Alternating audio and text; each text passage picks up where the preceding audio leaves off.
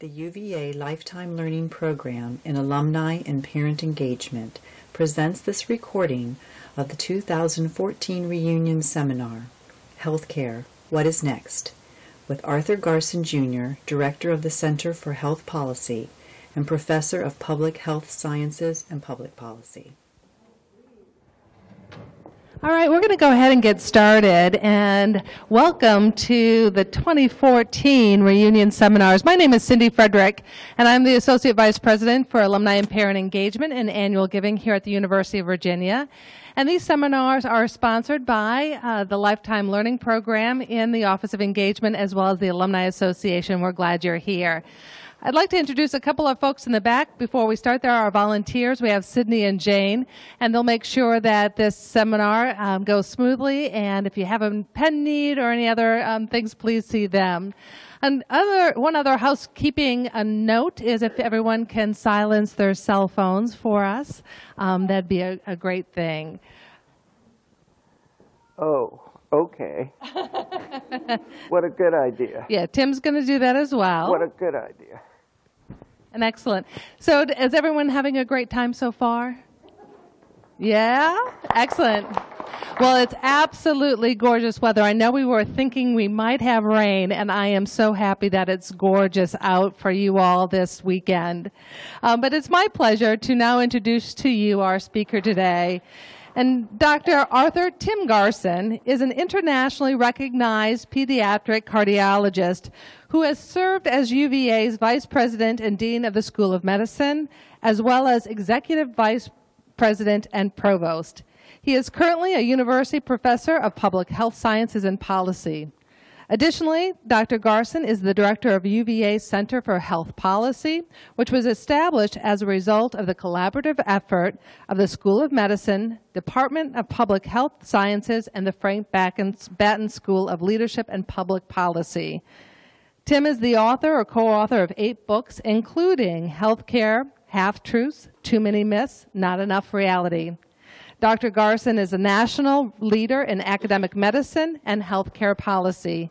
And I have seen Tim speak many times before, and I know you are in for a special treat. You are going to learn a lot of new information, but you are also going to have a lot of fun. But I want to forewarn you is that he wants participation. And I have seen him call out people. So stay alert, stay ready, and have a great time with Dr. Tim Garson. Please join me in welcoming to this seminar. Well, thank you, Cindy. And I hope you don't need to hear me because you're going to be doing the talking, as Cindy figured out. So this is supposed to be a fun hour and 15 minutes, however we decide. You know, we can take a sunburn look at around 2 o'clock and see what people are thinking about. This really is a participatory event, if I can get this where it belongs. Try that, better. What this is, and there are some ringers here that I already recognize. So ringers sing out loud and clear, and we'll get the ball started that way. You're going to get to vote. So you have here something that looks like this, and you get to vote. And these are really, it sort of says myth or truth. These are really true or false, sort of. And then we're going to talk with each other, and I'm going to listen. So I don't have to work very hard at all, which is why I'm just sort of sitting up here relaxed. So why don't we try out the first one for grins and say our healthcare is second rate compared with other countries. And we get 2 votes. We get true or false. This is not hard. So our healthcare is second rate compared with other countries. How many would say true? Keep them up. 1, 2, 3, 4, 5. How many would say false? Our healthcare is second rate compared with. Okay, so let's start. You're about to see how this works. With someone who said true. Who would like to start that ball rolling with why is it true? Yes, sir. Thank you. Oh, Cindy's going to give you a mic. Wow, holy mackerel. I thought you just Lots had of the screen, objective. but okay. If anyone can hear me, raise your hand. There's lots of objective okay. reasons why our healthcare isn't as good as other countries. Mortality, infant mortality, in the first year of life, we are not in the top 3 dozen countries. So that's objective right there. Terrific. Okay, another true. Our healthcare is second rate compared with other countries. Who else said true? Cindy, behind you. Right here. Access. There tremendous amount of our population has little or no access to health care other than the emergency room. Yes, you will recall there was a few presidents ago that said that was all the uninsured needed was to go to the emergency room and get all that care. That would be a true or false coming up. Okay, who said another true? Okay, we got a bunch of falses, so let's go with some of the falses.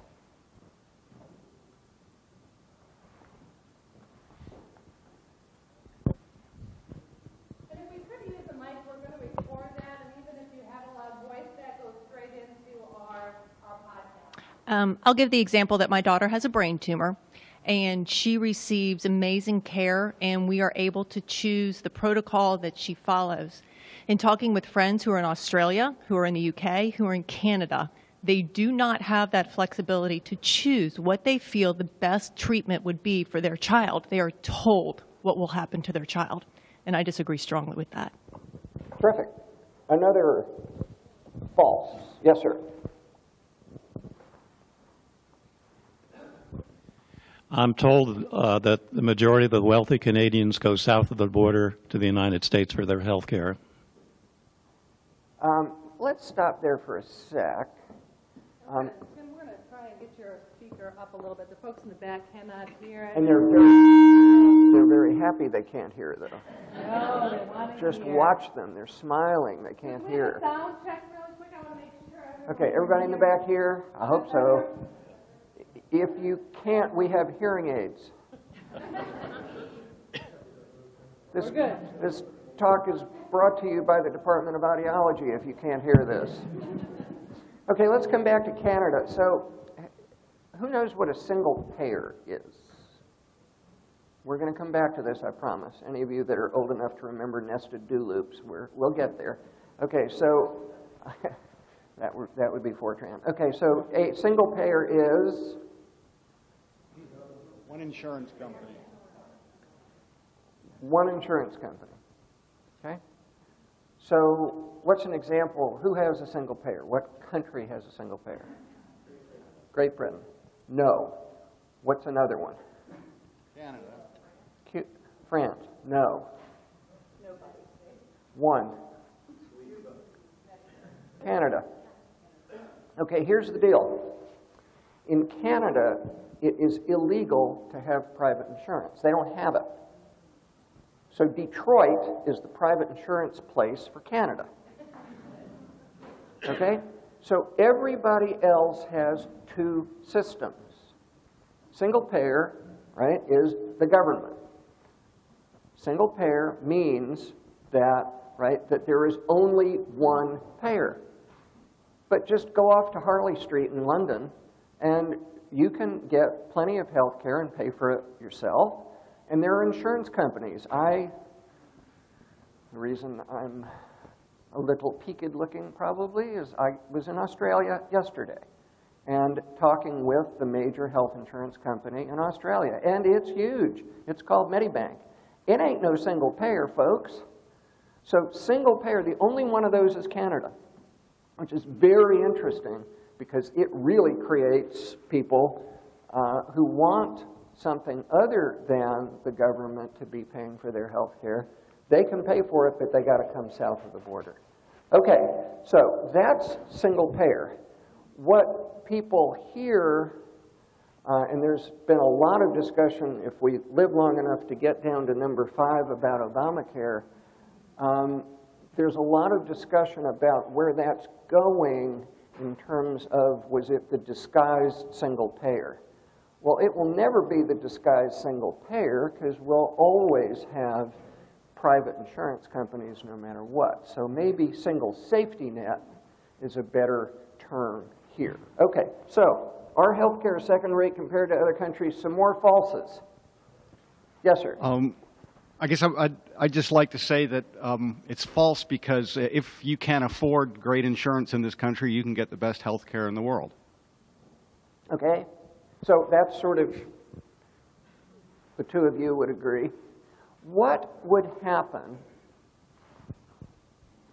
if I changed this to our medical care is second rate compared with other countries? Uh-oh. Okay, so this red at the start, our health care is second rate. You're getting there. This is not going to be a fun hour, right? That's why the book was called Healthcare Half-Truths, right? There's some true in here and some less than true in here. Okay.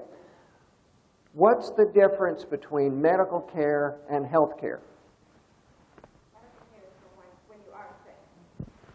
Medical care is for when you are sick, okay? Another, medical care.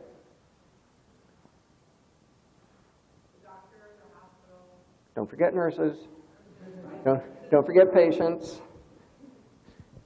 I think it means the medical care is after you've gained access to the care system, but your health care is dependent upon whether or not you first get access to the medical care.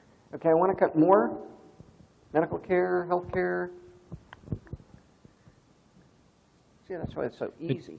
Go ahead. It seems like healthcare is the system of providing medical services.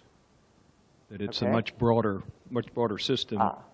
Okay, so a bunch of you have said broader about healthcare, and a bunch of you have said narrower about medical care, doctors, patients, nurses, families. Yes? Healthcare is more preventative, whereas medical care treats the actual diagnosis or illness or disease. Okay, so I want to come back to the person that answered the first question first. And so, what's a good index of healthcare?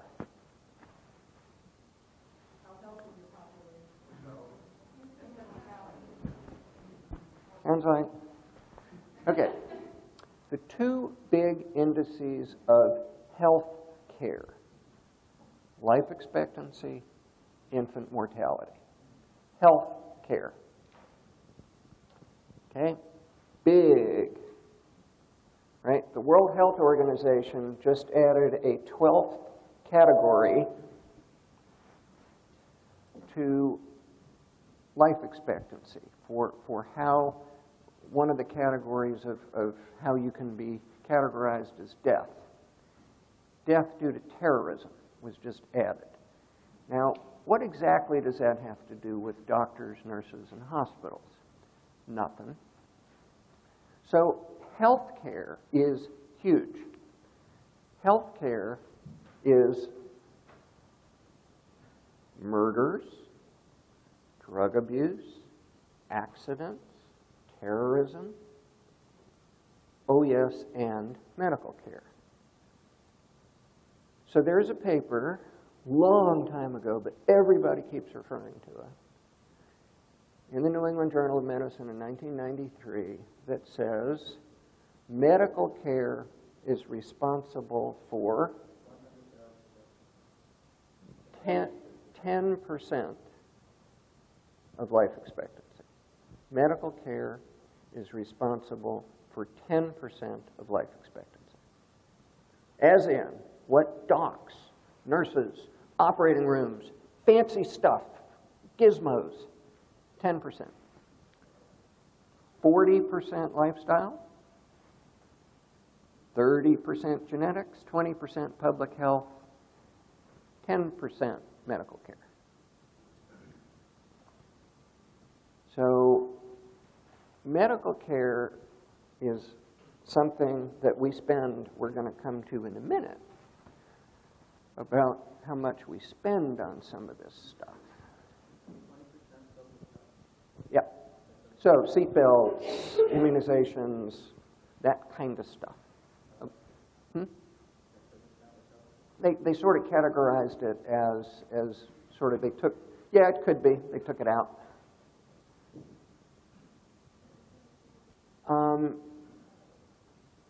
So now back to, and you're right, it's worse than 30. We're in the 50-50 club. So our life expectancy and our infant mortality bounce around 50th in the world. 50th. So our health care is terrible, ladies and gentlemen. Our health care is terrible. Now, our medical care isn't as terrible as our health care. And as you point out, if you've got money, and if you've got the way to get there, our medical care system is in certain things, among the best. Breast cancer mortality is a medical care index. Okay? We're number 1 in the world. We're the best in the world for breast cancer mortality. We ain't so hot for prostate cancer mortality. Girls take better care of themselves than boys. We know that. Okay, so on the other hand, don't get too happy about our medical care in that there is an index of preventable deaths, like maternal death. You wouldn't think that, you should have a maternal death in the United States. So, pneumonia in the hospital. We are 18th out of 18 in the world, as in at the bottom of the 18 for preventable deaths. So we ain't that good in some of those measures, neither. I didn't teach English. All right, now there are certain islands, childhood cancer being one, where we're really good. Now, here's an interesting tidbit that the mortality, as in people who live, has gone up in places without Medicaid expansion and has gone down in places with Medicaid expansion. Now, that's quick policy wonk stuff. You will remember several years ago when the Affordable Care Act, otherwise known as health care reform, was undergoing the Supreme Court challenge, that the Supreme Court came out and said, surprisingly to perhaps everybody in this room, certainly me, well, the way we're going to rule is, yeah, it's okay and everything's okay, except you don't have to expand Medicaid. So about half the states have still not expanded Medicaid.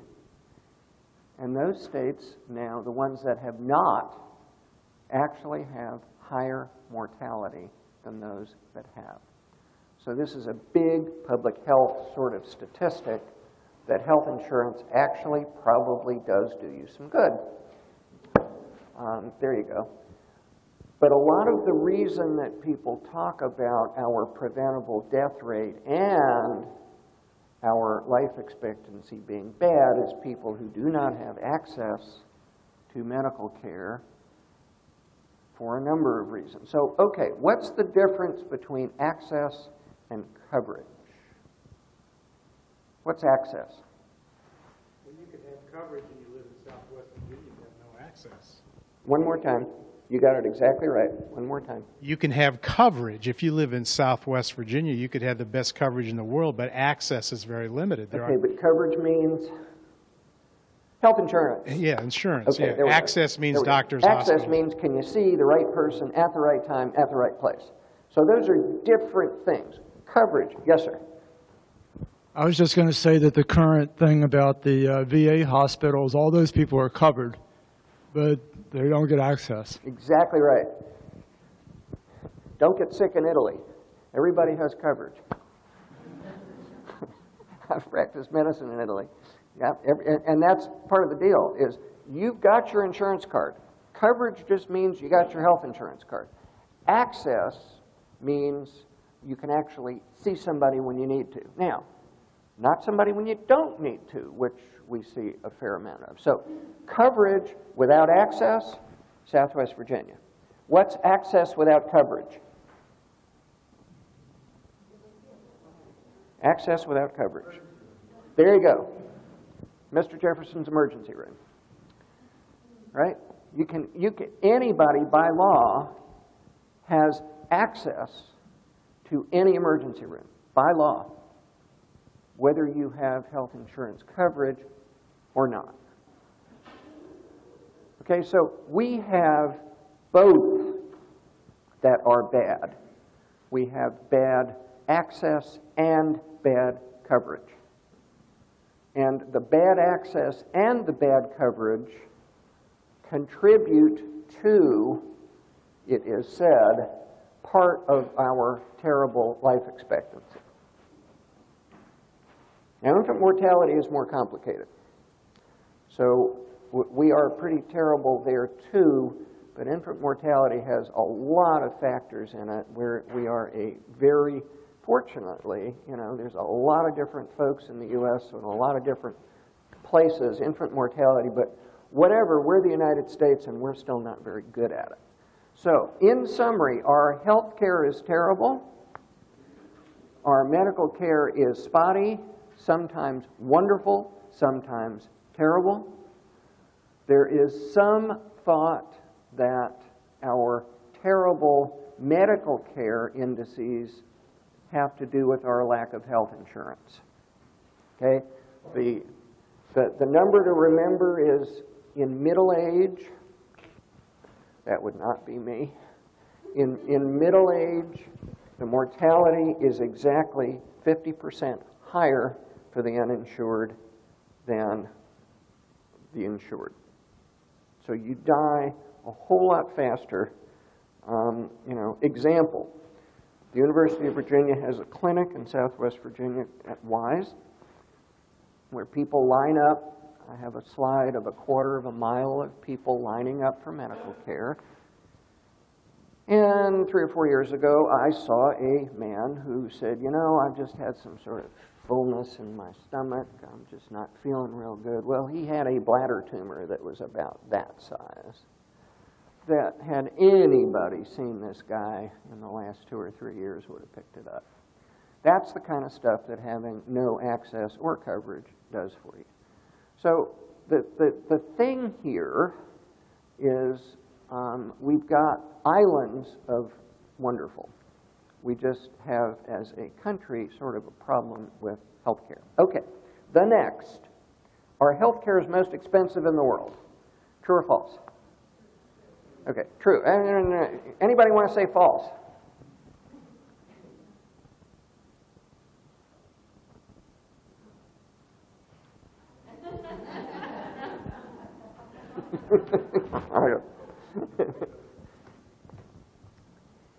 Okay, what if I'd said our medical care was most expensive?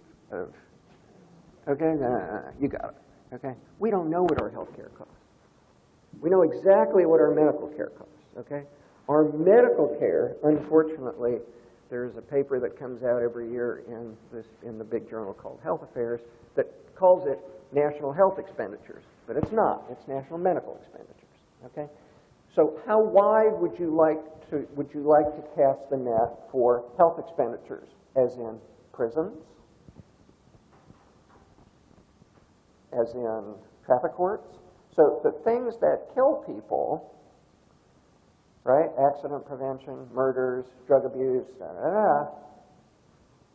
that leads to our bad health care indices.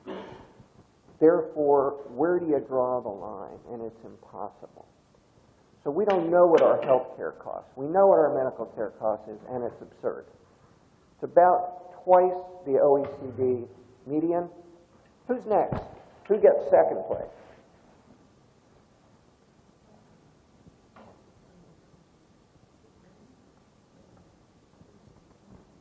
Second place. We're worst. Who's second worst? No. Pretty damn close to France, but not. Switzerland. So they bounce back and forth between Switzerland and the Netherlands. It's not Canada. Canada's 8. Switzerland has good health care. Correct. So their ratios are better. That's right. So why is our medical care so expensive? Our medical care is absurdly expensive. Why is our medical care expensive? So there's at least, we need 10 of you, so wake up. Here's an idea. I've heard that a huge proportion of the cost of medical care for any one person is delivered late in their life. And we have a lot of people that we're able to keep alive for a long time in their later years. So that's one idea. Maybe a lot of people who are old go to Switzerland, too, for...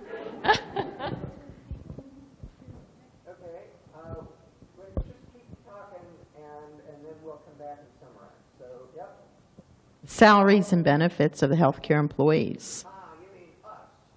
Yeah, you. Well. Actually, to not be defensive too much, we do the doctor payment is about 3 times here what it is in Europe. But there's an interesting article about 2 weeks ago that came out, I think in that famous medical journal, the New York Times, that said actually doctor salaries are not the problem. And the reason for that is they're both true. It's just doctor salaries are 9% of total medical expenditures. So we're 3 times as high, but it ain't that big, it's hospital in terms of where the big money is. Yeah.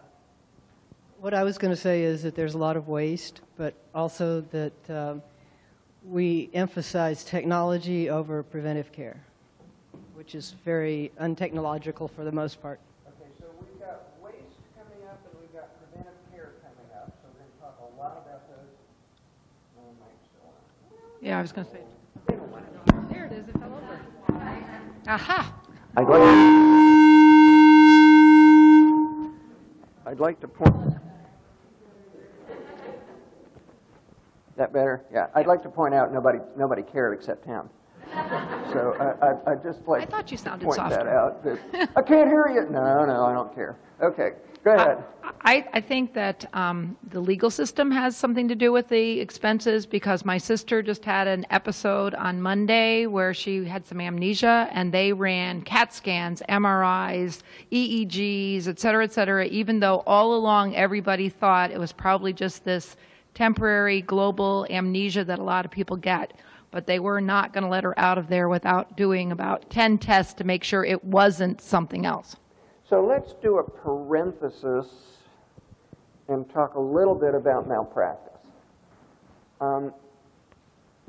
No doubt it's an issue, okay? No doubt. The problem comes in trying to assess how big a problem it is, numerically. So, there's a study, a long time ago, and they gave a bunch of obstetricians, but they could have done this with anybody. It just happened to be a study in obstetrics. And they gave them 10 cases, and they said, why, tell us face-to-face, interview, what would you have done in this case and why? It's like, woman with amnesia, not the obstetrician probably, but, and overwhelmingly, the answers were, I would get sued. I did this study, I did that, I do this, because I'd get sued. They then went back and gave the same docs, the same questions, blinded on paper. And the answer came back about 20% I'd get sued and 80% to make money. Uh-oh. So when you're dealing with motivation, got to be careful about who you're asking and how you're asking, and how you're attributing stuff. Now, that's one study, and maybe obstetricians are different from the rest of the world. I doubt it. And so there are multiple motivations for why docs do stuff.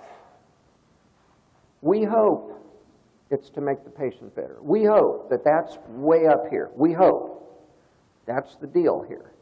But there are other motivations like getting sued, like making money, like I'm curious.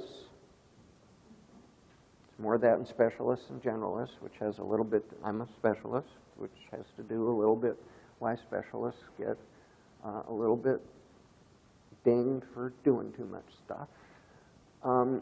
So there are multiple motivations, and the problem is you can't measure motivation without asking somebody. We tried that. There was a thing called the Office of Technology Assessment, the OTA, 20 years ago. And I got to be part of the last OTA panel. Maybe they looked at us and said, we don't ever want to do this again. And the charge to the panel was to figure out, could you look at a chart and tell whether somebody was practicing defensive medicine? Could you actually look at a chart, not ask the doc, and say, okay, obviously they did this because they were worried about getting sued? And the answer was no. The answer was, in no case could you look at a chart and tell automatically, unequivocally, that that test was ordered because of malpractice. Therefore, a long, boring soliloquy that I just hate to do, that I just did for 3 minutes, that says it's got to be a problem, but it's very difficult to determine how big. The number is 3%. The number that people talk about is about 3% of national costs. Now, I would point out that 3% of $2.6 trillion is a pant load. Were I not being recorded, I might even say something different. That's a lot of money, okay? I mean, that's a lot of money, okay? But it's just nobody can really tell how much of a problem it is. Okay, so why are we so expensive? Yes, sir. Or ma'am. Opaque pricing. Opaque pricing. And some oligopolistic supply of medical supplies and in some cases of health services. Scream that, say it a little louder. I think the folks in the back maybe. Sorry. No, go ahead, got it. Oligopolistic supply, both of medical supplies and in some cases of health services, such as large hospital groups. So lack of competition. Okay. We're missing some. Yes, sir. Buyer and the seller are at arm's length from each other, so the invisible hand of the marketplace is tied behind the back, and supply and demand can't work. Yeah, which relates sort of a little bit to what was just said. The issue that we don't really pay for our own medical care is a problem, right? It's got names. It's called moral hazard. There's a lot of that stuff out there. But the fact of the matter is, if you've got, as does 60-something% of America, have employer-based insurance, and the insurance company is paying for your insurance, you may have a deductible, but once you've met that deductible, you're done. You get as much as you want. You get it over with in the first 3 months, and you're done. Now, personal bugaboo, there are, people talk about, therefore, healthcare is not a market. Medical care is not a market. And I happen to agree with that for that reason. Now the question, however, is, how are we going to absolutely get the consumer educated? Right? That's the deal here, right? So if everybody says that healthcare is not a market, and there are lots of reasons healthcare is not a market, monopolies, oligopolies allowed, all kinds of things. But probably one of the big problems is information asymmetry. The docs know a lot, the hospitals know a lot, the drug companies know a lot, the patients know a little. And that's not a trivial issue. Here's a statistic that will or won't bother you. We have a questionnaire that we've developed here that asks individuals how they want their health information. Ask each one of you, you get 40 or 50 questions, including the last time you bought an appliance, what did you do with the instructions? Right? And it puts you into one of 8 groups that says, well, I want my health information this way. Well, as part of that the study of the 1,200 random Virginians, we asked, well, how do you really want your, what's your primary source? What do you really want? I just want to ask my doctor. 70%. So that's a big number last time I looked. And so we've got a lot of work to do.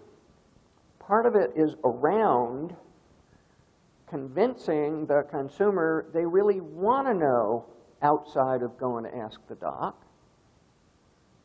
And we got to figure out ways to teach people what they want to know in a way that they want it, recognizing this hopefully will not surprise anybody in this room. Half of America has an IQ under 100. It better not surprise you because it's a median, right? By definition, half of America has an IQ under 100. Well, none of the stuff that we put out there is aimed at the IQ of 80. It's just not. And if we did that, those of us in the room with IQs of 103 would get angry. The rest of you higher, I with my IQ of 103. And so what we got to do is personalize this stuff. We did an analysis as part of this of the American Diabetes Association, information for patients about diabetes. And remember, we've got 8, people fall into 8 different categories. This one hit none of them. The American Diabetes Association, standard information for patients, did not hit any of the 8. It went right through the middle of all of them. And so I think if we are going to educate people, we've got to figure out, number one, how to educate them in a way that they want it, and 2, to make them care enough, no matter what their IQ or level of education is, that they really want to know and not just ask the doc. Now, nothing wrong with asking the doc, but it surprised me about how many people said that. I hope that changes. So the information asymmetry is a little more complicated and is, I think, going to be really tough to deal with. Now, interestingly, which I actually proposed 14 years ago, there is a thing in the Affordable Care Act called navigators. And it's actually written that way. And there are all kinds of different, unfortunately, I wish they'd called them Harriet.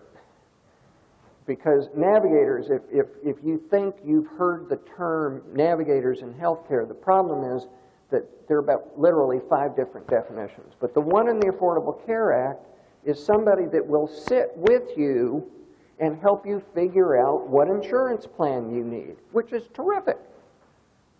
That's terrific. And I wish they'd call them Harriet or Charlie or something instead of navigators. But this information asymmetry is a big problem here. Because we all want choice. It isn't a big problem in London because there ain't no choice. So it's a problem here because, and it's a good problem to have because we do. Okay, why else are we expensive? We're missing some, yeah. I'll look forward to hearing. I think this might be the worst of the issues. We do things in this culture that make people sicker. For example, about a quarter of our young people now are obese, and obesity correlates with many different illnesses. Another example, when I was a young person, the autism rate was about 1 in 100,000. Now it's 1 in 68. And we're on track in another couple of decades to be 1 in 2 for autism. Those people need care that other people don't, not mentioning the other problems that we're confronting. Ain't none of you said anything wrong yet. We're missing some. Yes, sir.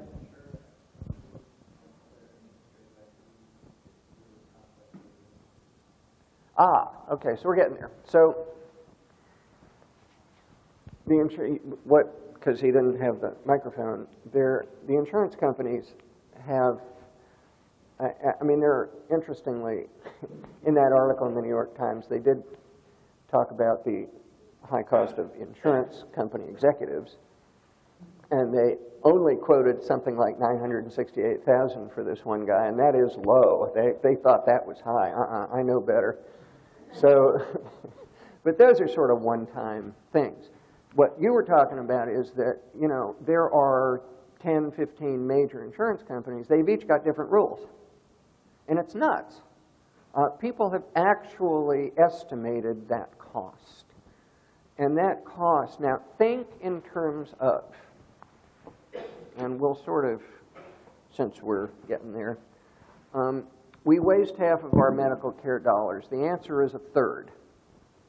Okay, so we're gonna talk for a little while about why we spend so much and why we're so expensive, but that has to do with, as was just said, part of that's waste. We waste, now, take a number, since I don't divide 2.6 terribly well, if you sort of say, what's a third of 2.4 trillion? $800 billion a year we waste. One more time, folks. We waste $800 billion a year. Whoa, that's a fair amount of money. Okay, that's a fair amount of money. Now, think in terms, because, you know, it's sort of like, that's like the gross national product of what?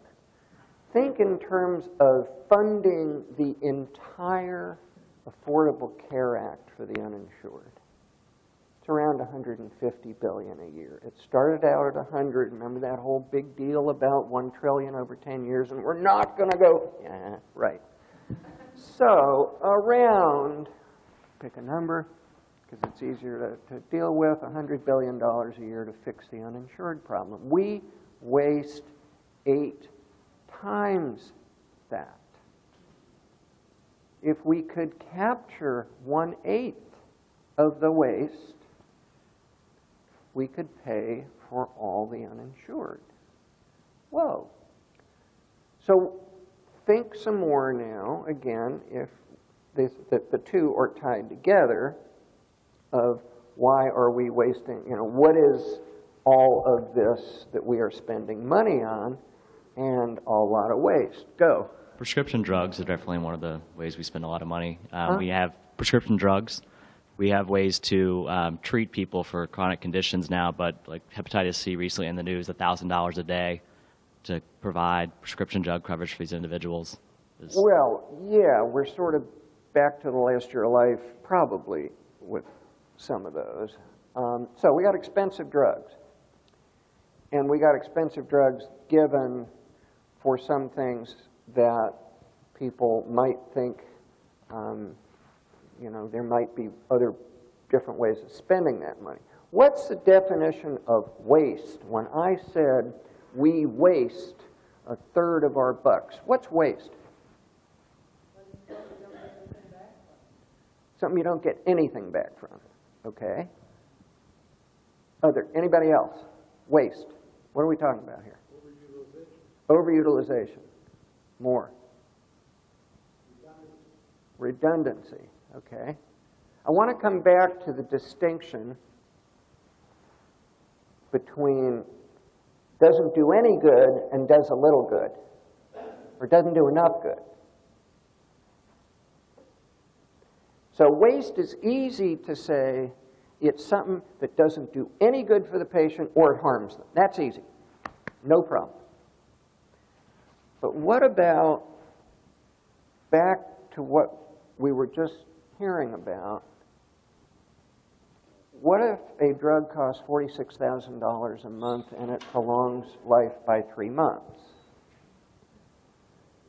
Now that doesn't not do any good. That would fail our definition if we say it doesn't do any good.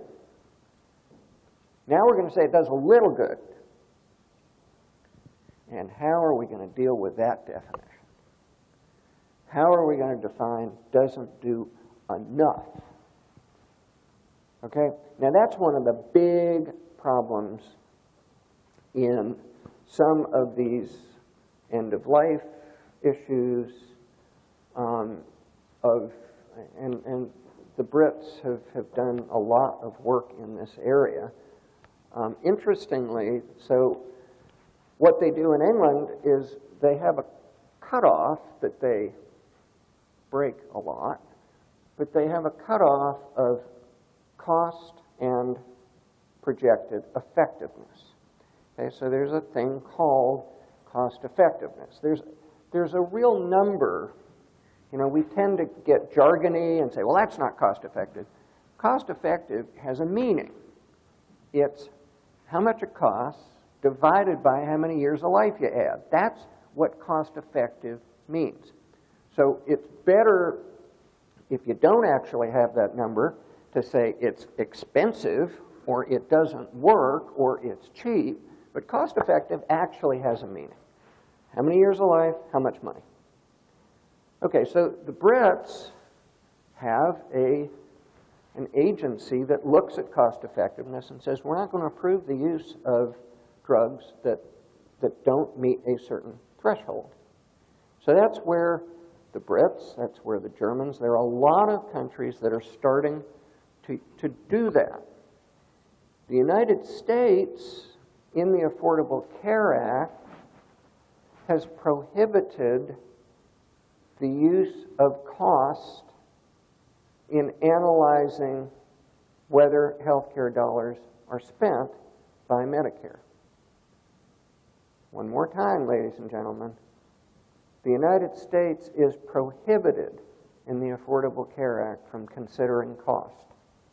What? So we got a lot of work to do if we're going to say, gee, let's look at what things, how do we get rid of cost when we ain't allowed to look at it? Okay, so there's this marvelous sort of thing called comparative effectiveness. There's a whole big mother institute that's about comparative effectiveness, but all it's permitted to do is say aspirin works better than Tylenol. It ain't allowed to say aspirin is also 12 billion% cheaper. Not allowed to do that. Yes? Do you have any idea how that provision got written into the... If you do, tell us. Yes, it was. What they specifically prohibited was the use of quality-adjusted life years in analysis of, but Medicare has not been permitted to look at costs for a long time. But if you know, tell us. Pharmaceutical companies have anything to do with it? Well, you said that I know, not what I want to guess. Okay, why are we so expensive? More. I just have a quick follow-up on the comments about healthcare in Europe. Is it possible to buy private insurance outside of the public system that would let you get paid for things where the quality isn't high enough? Oh, absolutely. Okay.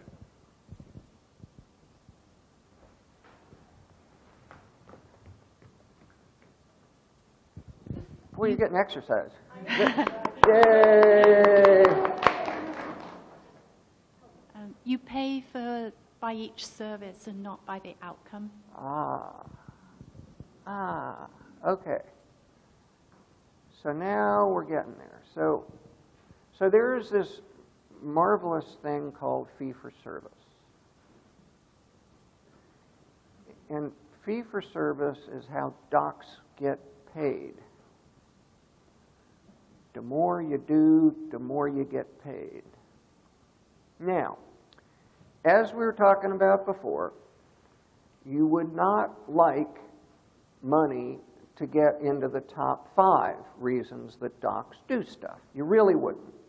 And I really do not, I really don't, I do not almost, you know, I've spent a lot of time around these places. I don't think that I can point to anybody that that's their prime motivation. I don't think I've ever seen that. So, I mean, you want to do the right thing for the patient.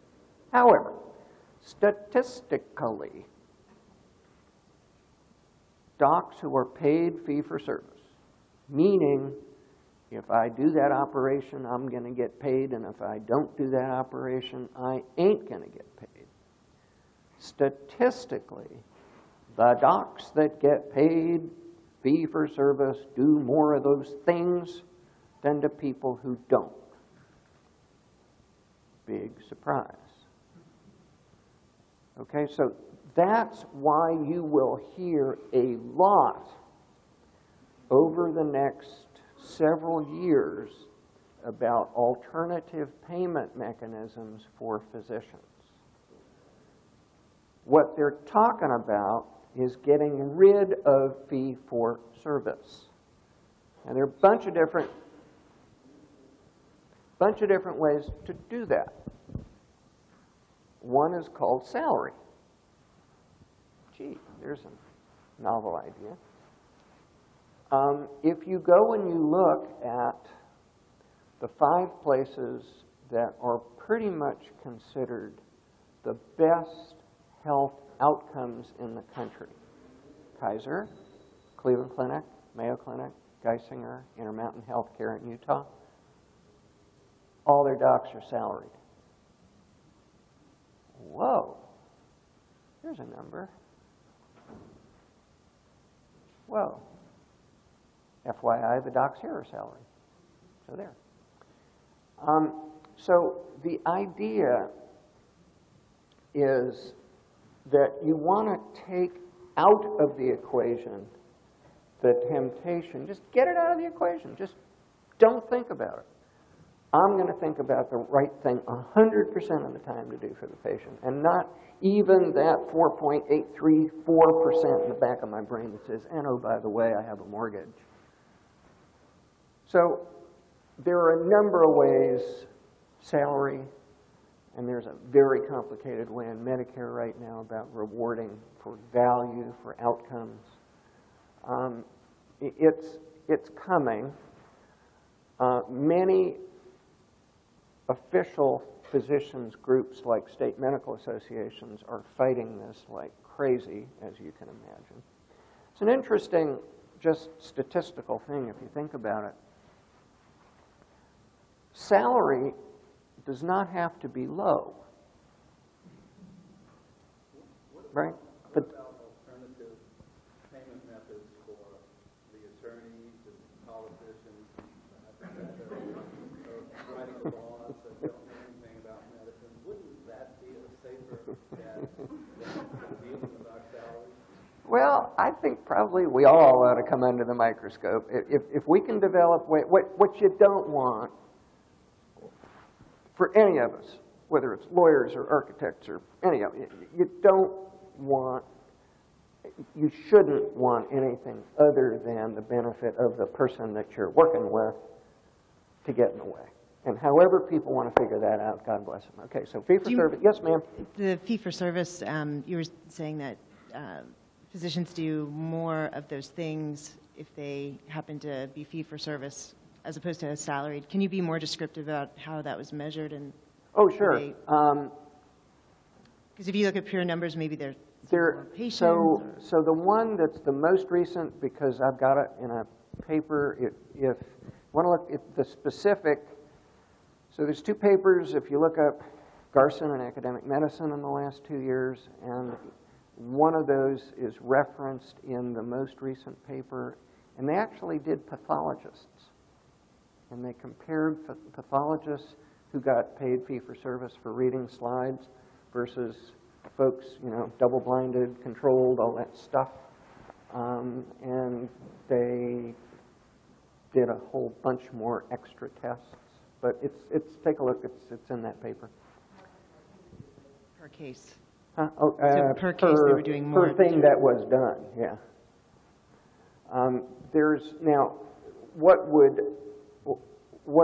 So you're asking for a head-to-head comparison, which is what I answered you. But if you think about the data in spine surgery, that there is a 600% variation across the country, as in 6 times as many people and the one that usually gets picked on is Miami, and the one that usually is the other end is Salem, Oregon. But in different parts of the country, coronary bypass surgery, 400% variation, same outcome. Spine surgery, 600% variation, same outcome. Now, those studies, just to be clear, get dumped on a lot because it's hard to adjust for the severity. They try to adjust for the severity of the patients, but in some they do well, in some they don't. The point being, whether it's twice as high, 3 times, or 4 times, or 6 times as high, it shouldn't be at all. So, it's directionally that the different ways in which people do stuff around the country is less evidence-based than you would like. Yes? I'd be interested just to look into the detail, just because it's such a hard thing to measure. Some people might say an efficient physician, might have more people coming through and therefore be doing more stuff, more things. Whereas, and maybe they're incentivized in that way, versus somebody who's spending more time per patient or, seeing fewer patients. This is usually procedures that they're talking about. And then referrals based, if it's a higher level of acuity, and then some more people who are referred, it's just there's so many variables. I don't think, there's too much stuff out there about fee-for-service to say that it's a good thing. So we can discuss different ways in which we get there, but by and large, it's under attack anyway. So, real quick, the big ones. Administrative waste. How many times would you like to be asked your date of birth in the 3rd clinic visit that day? Okay, you talked about repetition. So there's 2 kinds of repetition, unfortunately, right? I got that chest x-ray yesterday over there. Why can't you see it today? There's worse, which I think has to do either with ego or money or both, which is, oh no, they don't do that MRI well. We have to repeat it here. Okay, so there's repetition in a number of ways. Okay, and it ain't just you can see yesterday. Oh no, they don't do it right. So there's administrative inefficiency. Billing clerks. 2 billing clerks per doc in the United States. How many do we need? None. Absolutely none. All right, there are systems in place right now to do automated billing. If the world, I can't be Sleeping Beauty because I'm too ugly, so I want to be Sleeping Ugly. I want to come back in 10 years and have the electronic medical record bestowed upon me, interoperable, everybody's got it. Okay, then you don't need a billing clerk. Done, finished. It's automated. So think about the administrative waste. Right? Uwe Reinhardt, who many of you may have heard of, wonderful health economist at Princeton, gave a talk at the American College of Cardiology in the middle of the 2008 depression thing, and said, you guys really spend a whole lot on billing, but please don't eliminate it now because we need the jobs. Okay? So, lots of waste. Lots of waste addressable. Paying docs differently, probably. And a lot of these are in sort of $100 billion increments. Different ways of paying docs, about $100 billion. Administrative waste, about $200 billion. So think in terms of big mother things, but everything you've said is right. Now I want to really irritate everybody at the end so that you'll go out of here with your jaws locked. It's 2 o'clock. We'll split the difference and take 7 minutes with preventive care saves money, true or false? So how many true? Preventive care saves money. Everybody's awake. How many say false?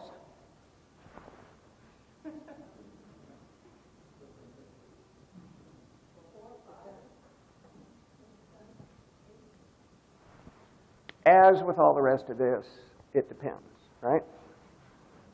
So here's the deal. Really, really well done study by, of all things, the CBO, published in JAMA 2 Novembers ago, and looked at what would happen 30 years later to the United States budget if a cigarette tax of 50 cents were added.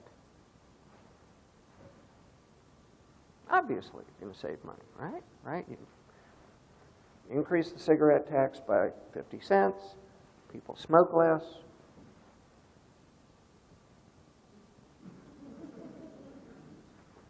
You live longer. You spend more. And you don't live longer in the years that you're working. You live longer in the years you're not working. So the productivity argument doesn't work. So smoking actually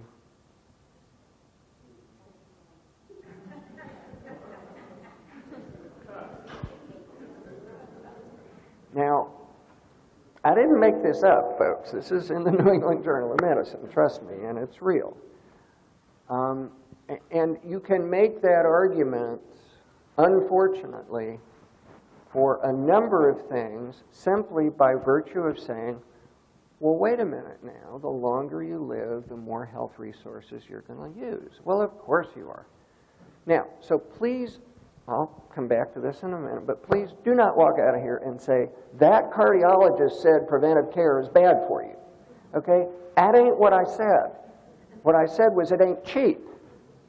Okay? Now, there are a number of studies in middle age that save money. Okay? Think about the simple one. Flu shots. Okay? Flu shots get people back to work. Preventive care saves money. It works.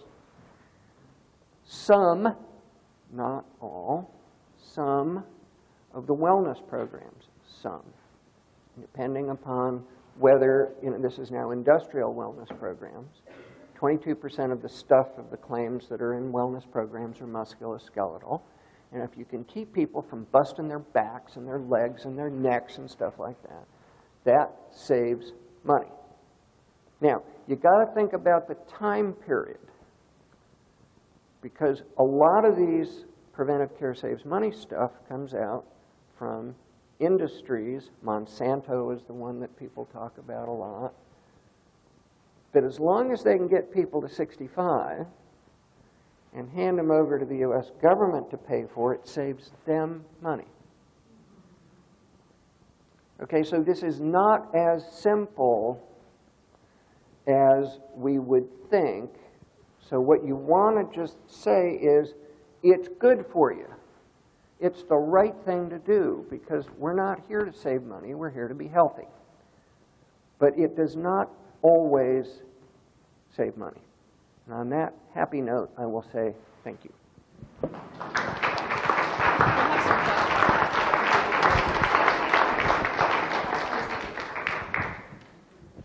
Thanks, everyone, for coming, and thanks to Dr. Tim Garson for his engaging and his enlightening presentation. And on behalf of the Lifetime Learning Program and the Office of Engagement, the Alumni Association, we'd like to give Tim a small gift of gratitude, and let's give him one more round of applause. We do like to work on our reunion seminars every year, so evaluations are critical for us to see what you thought and also for you to recommend future speakers or future things that you'd like to see.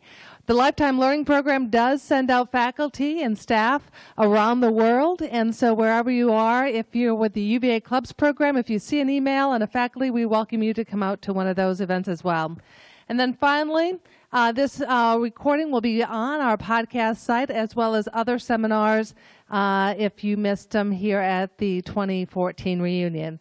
And with that, thanks so much for coming to this seminar and enjoy the rest of your day and weekend. Thanks so much.